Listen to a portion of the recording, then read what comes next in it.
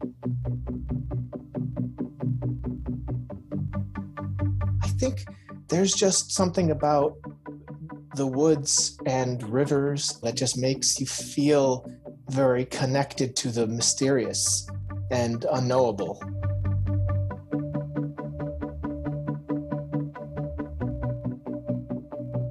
Hello, salut, bonjour. Welcome to The Lost Bay, a show about indie RPG creators and artists and what's behind their creative processes.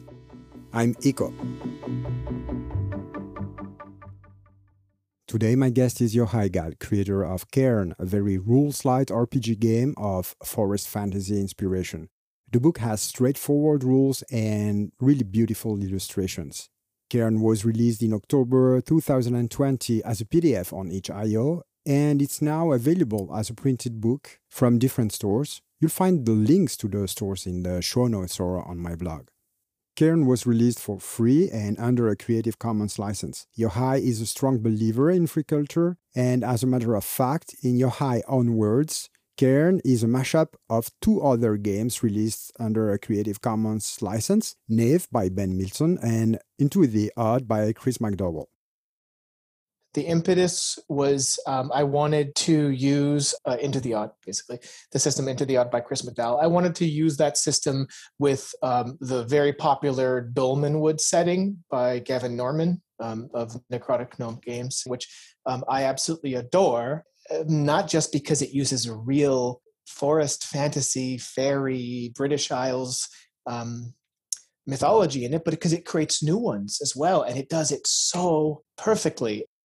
You know, I'm not a big fan of some of the older versions of D&D or the more recent versions in terms of the mechanics. I find them to be maybe a little too crunchy for me. And I thought, let's create a version of Into the Odd that is a little more traditional fantasy, but with a focus on a setting close to the Dolmenwood environment you can find in the Wormskin zines that Gavin Norman put out, which I own all of them in print. I love them thematically and structurally. I think they're probably the best laid out RPG modules I've seen, aside from some of the more recent Mothership stuff.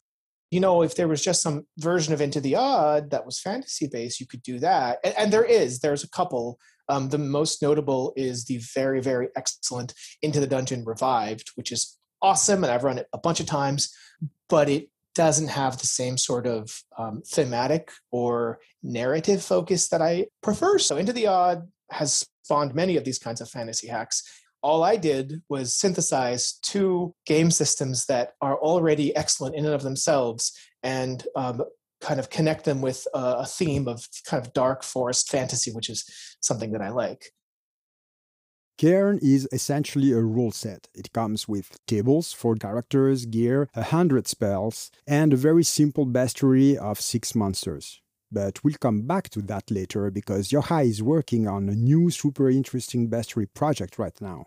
So, there isn't really a setting in the book, and nonetheless, it has a very strong foresty and mysterious feel. And this is no coincidence, because Yochai lives literally next door to the forest. We did this interview over a Zoom call, and at some point, he just tilted the webcam of his computer, and the forest was there, just behind the window, a few steps from his house, all covered in snow. I have a 3-year-old, and every day I take him from school at 3 into the forest near our home for 2 to 3 hours. It's not a hike, though. We just go through the forest. You know, we go to the vernal pool, we go to the very top of the mountain and look down, or we find little spots that we pretend are caves of mystery. And when we do this together, sometimes we do this with our neighbors. It's a big part of living where I live, is it's surrounded by a forest. And it's true. When I was young, and my father, you know, who will never understand this, being raised in the deserts of southern Israel, he cannot understand. I always fantasized about like what I thought the English countryside looked like. I think there's just something about the woods and rivers and even now in the snow that just makes you feel very connected to the mysterious and unknowable. And so I find that very appealing. And I'm not alone. A lot of people feel that way. It just took a long time for me to find a way to express that. And I'm a fan of horror to some degree, especially written horror, especially kind of weird fiction. And it uses a lot of that. And a lot of times I will be reading something, even something that isn't based in the forest, and I'll interpret it through that lens. It's a familiar setting that a lot of fantasy comes out of. Like I have this book here, this Alan Lee and Brian Froud Fairies book. It's maybe 90% forest, but they don't really even show trees, but you just get the sense that there is so much hidden, unknowable darkness, and I could talk about the desert the same way, but it just never called to me, and I always told people when I lived elsewhere, I always said, like, I want to live in New England, because I visited here once and really loved how the rivers and towns were so close to each other, and the forest was nature insists itself upon people here, or it did, before people moved out west. And I always dreamed of living here. And then everyone said, you're going to go out there and you're going to miss things about other places you've lived. And they're wrong. I don't. I don't. It just totally satisfies me, even the winters, So yeah, I think there's something magical about the forest and unknowable. And I hope if people ever develop settings specifically for Cairn, that they kind of can help reproduce that, not because I care about it being consistent, but because I want more of it, The art cover of Cairn is a black and white illustrations. It represents a bush, quite a chaotic bush, or maybe a cave entrance made of brambles and thorns. And at the bottom of the drawing, there's a crown hanging from a branch, and a couple of hands are trying to get out of the ground through the thorns. It's extremely evocative, like all the art in the book. I actually would start with the art first. Like, I have a folder of public domain art that I call ready, which means people can just take it. And this one is actually my favorite. It's from oldbookillustrations.com, and it's a girl on a bird, which for some reason feels forest fantasy to me. I actually think the feeling people get from the book is way more to do with the art than it is the words, and I can't take any credit for that. So yeah, it's from there. I mean, I edited some of it pretty heavily. Like the inside cover art is the Marsh King from a Hans Christian Andersen story, and I sort of cut out this naked woman that was in that picture, and I reversed the Marsh King and kind of made it fit. The cover art is also public domain, although the original design of having the word Cairn inside of this white box, that was put together by Cosmic Orrery. The only original art is this amazing character sheet by Licopeo, which is Francesco Zanieri, who's an Italian artist. A lot of the character sheet was designed in tandem with me. Like, I sent him a really crappy box version of this backpack and said, I want check boxes for the hand. And he just did it. Like, that's actually what's more incredible about his art, is not how good it is, but that he listened to my micromanaging and then just did what I wanted. That was kind of amazing. Cairn comes with a set of principles, both for the wardens and the players. And by the way, Yochai calls the DM or referee warden. These principles are a set of guidelines that define a gaming style. They are written in a very concise fashion. Right in Cairn, Yochai was looking for a system that encouraged and allowed exploration and emergent narrative, critical thinking. But a few years ago, he was playing a very different style of games, story-oriented games. So I ran Dungeon World, which is a Powered by the Apocalypse game. One, by the way, which is seemingly hated by many people and yet is extremely popular. One of the things that I really struggled with when running Dungeon World was this idea of being a fan of the characters, which I like from a story perspective, but I think mechanically in the game translates to people never dying. And when people don't die, they don't avoid combat as much. And when they don't avoid combat as much, they don't think as critically. I really like critical thinking and problem solving in games. And Dungeon World, for the 500 times or so I ran it, really never gave me the feeling of a game that people can solve problems within a story by critical thinking. They might use certain mechanics to emulate a genre really, really well. Like, I think Apocalypse World style games are really good at emulating specific genre. You know, if you want to be teenage monsters in messy relationships, post-apocalyptic warriors, whatever, it's really good at that. But the flip side is that it's very mechanically heavy, and it makes sense. I mean, that's how they achieve those genre expectations.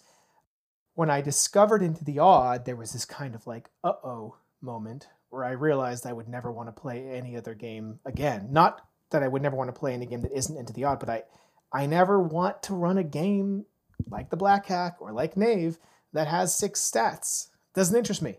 And there are some amazing games out there, even games that I'll buy and read that have the 6 core attributes. And to me, that's like, I know I'll never run it.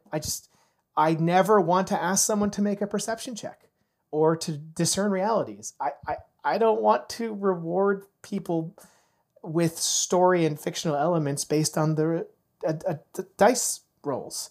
I want them to achieve those things by interacting with the world. I really like problem solving. I really like critical thinking. I really like when the fiction flows naturally from the experiences of the characters in the world as if it was a real place.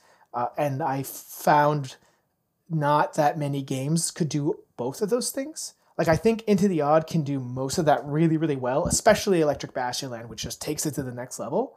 But thematically, Electric Bastion Land isn't designed for running old school modules. You know, there's no spells.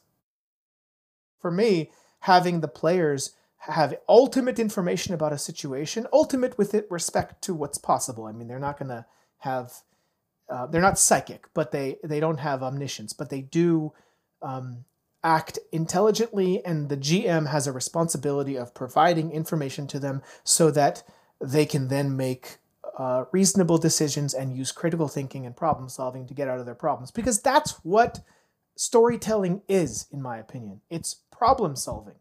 It's how do the people that we care about in a movie or a book, how do they get out of whatever situation they're in? You know, if nothing was happening, it wouldn't be interesting. If there was no problems to solve. And so to me, if you really focus on problem solving and you provide them with all the information they could reasonably have, in theory, as long as you make your problems interesting, they will work out a way around the problem that you as the GM would never imagine. And there is no better feeling than to describe a problem and have the players solve it in a way that you never would have conceived of prior. That is the beauty of shared storytelling, is the things that you would never get just in your own head, you know? And so that's the fundamental philosophy of Cairn and many NSR games. Yochai has a blog named newschoolrevolution.com. His blog name was inspired by a blog post by Pandatheist on his own blog, Bonebox Chant, called exactly New School Revolution. Here's why. When I read this original post about the New School Revolution, and it essentially listed NSR games as having a couple different features. They are rules light. They are highly lethal in that, like, you can die easily as a character, although that term itself has been somewhat disputed by various people who have either been called NSR or who are maybe part of the OSR, but seem to make games that fit more into this category. So high lethality, have a GM, and the GM has kind of total arbitration. And then they have a couple other features to them too. They tend to focus on the weird, you know, like weird fiction and sort of subverting common tropes, especially within fantasy. I describe it like this. The NSR is old school role-playing games, like recently designed OSR games in the old school spirit, whatever you want to call them, that don't pay allegiance to old school mechanics or even inspirational sources. And I think the best way I can describe it is like this. I read a lot of blogs, and what I have found is if a blog, even a really good blog like Grognardia, which is amazing that it came back, if they reference the experience of running D&D in the 80s, I lose interest. Like late 70s, 80s, I don't care. And it's ironic because games like Cairn, people have told me like, oh yeah, this really emulates.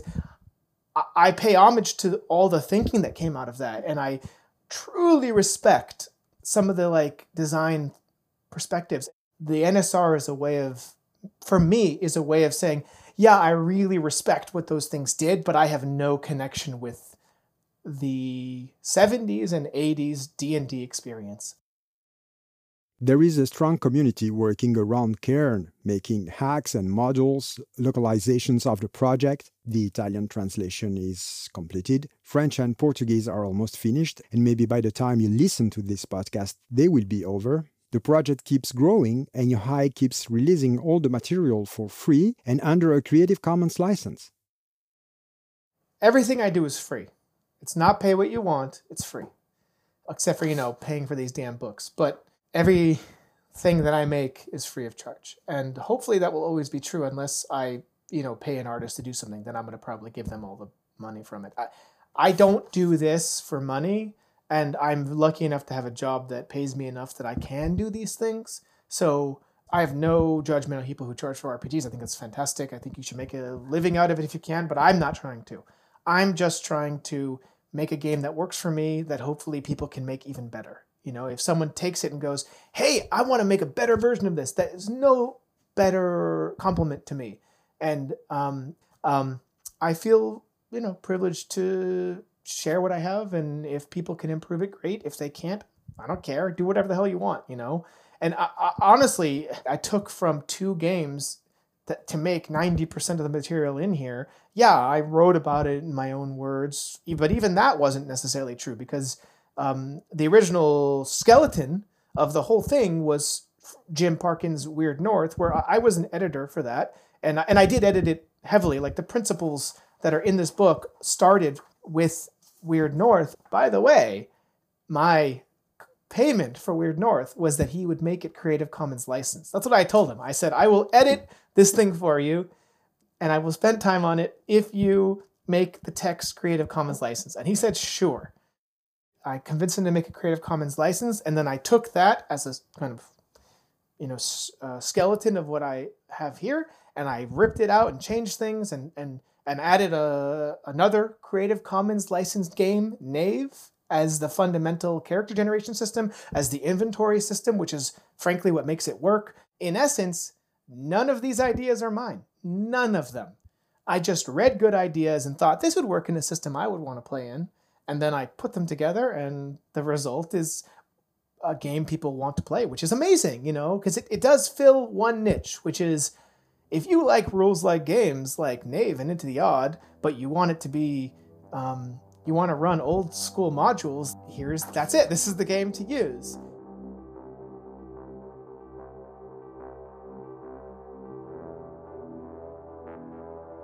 So I'm working on 2 things right now. One is a bestiary, which I recently learned how to pronounce, which is basically just a list of monsters. It's going to be illustrated by Perplexing Runes. He's a terrific artist.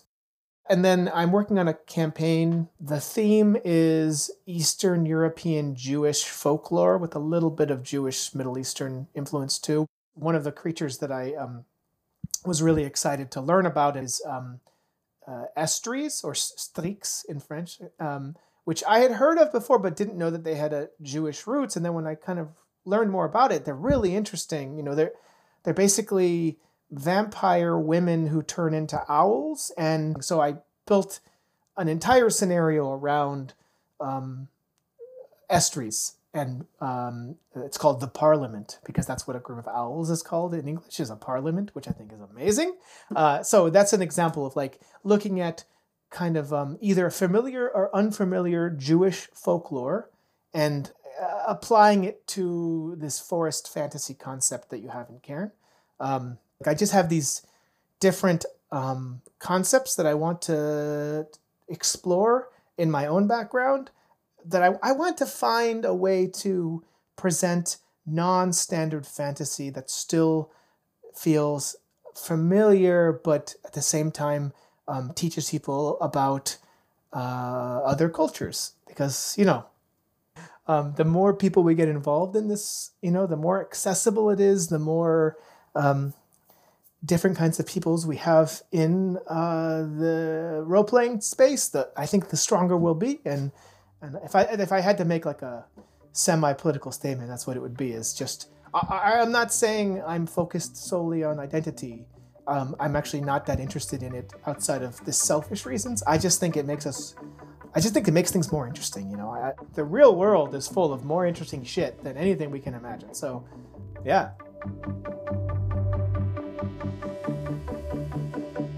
That was Yochai Gal, designer and creator of Cairn, a rules-light forest fantasy role-playing game.